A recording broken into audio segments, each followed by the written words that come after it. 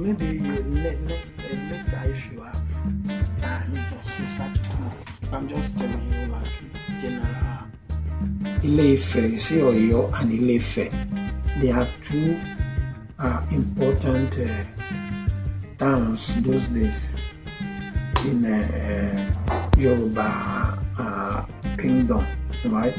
Not all, the other ones, but like these two. People believe that, or many people believe that the Yoruba came from Ile-Ife, that they originated from Ile-Ife. The Yoruba Oduduwa was the father of Yoruba, believed to be the father of Yorubas. He came from maybe Egypt or something like that, and he had 7 children, 7 sons, right? And he became blind. And Oracle said if they could get water from salty water from the beach, that's what's going to cure him, right?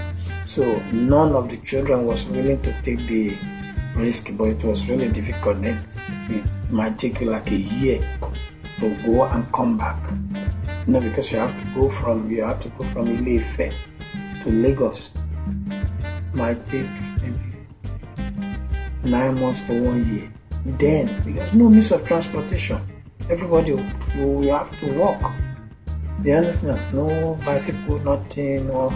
So nobody was willing to do it except the last born. The last son said he would do it, and he left.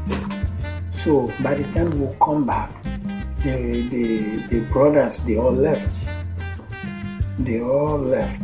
Because the father couldn't see. So they took whatever they wanted and left. You understand? Then just spread themselves all over Yoruba kingdom. So they are the kings today in Yoruba kingdom. They were all like from one father. When the brother came, before the brother would come, they already took whatever they could and spread all over. So when the brother came, they performed the ritual, and the man could see again. There are so many truths that need to be told.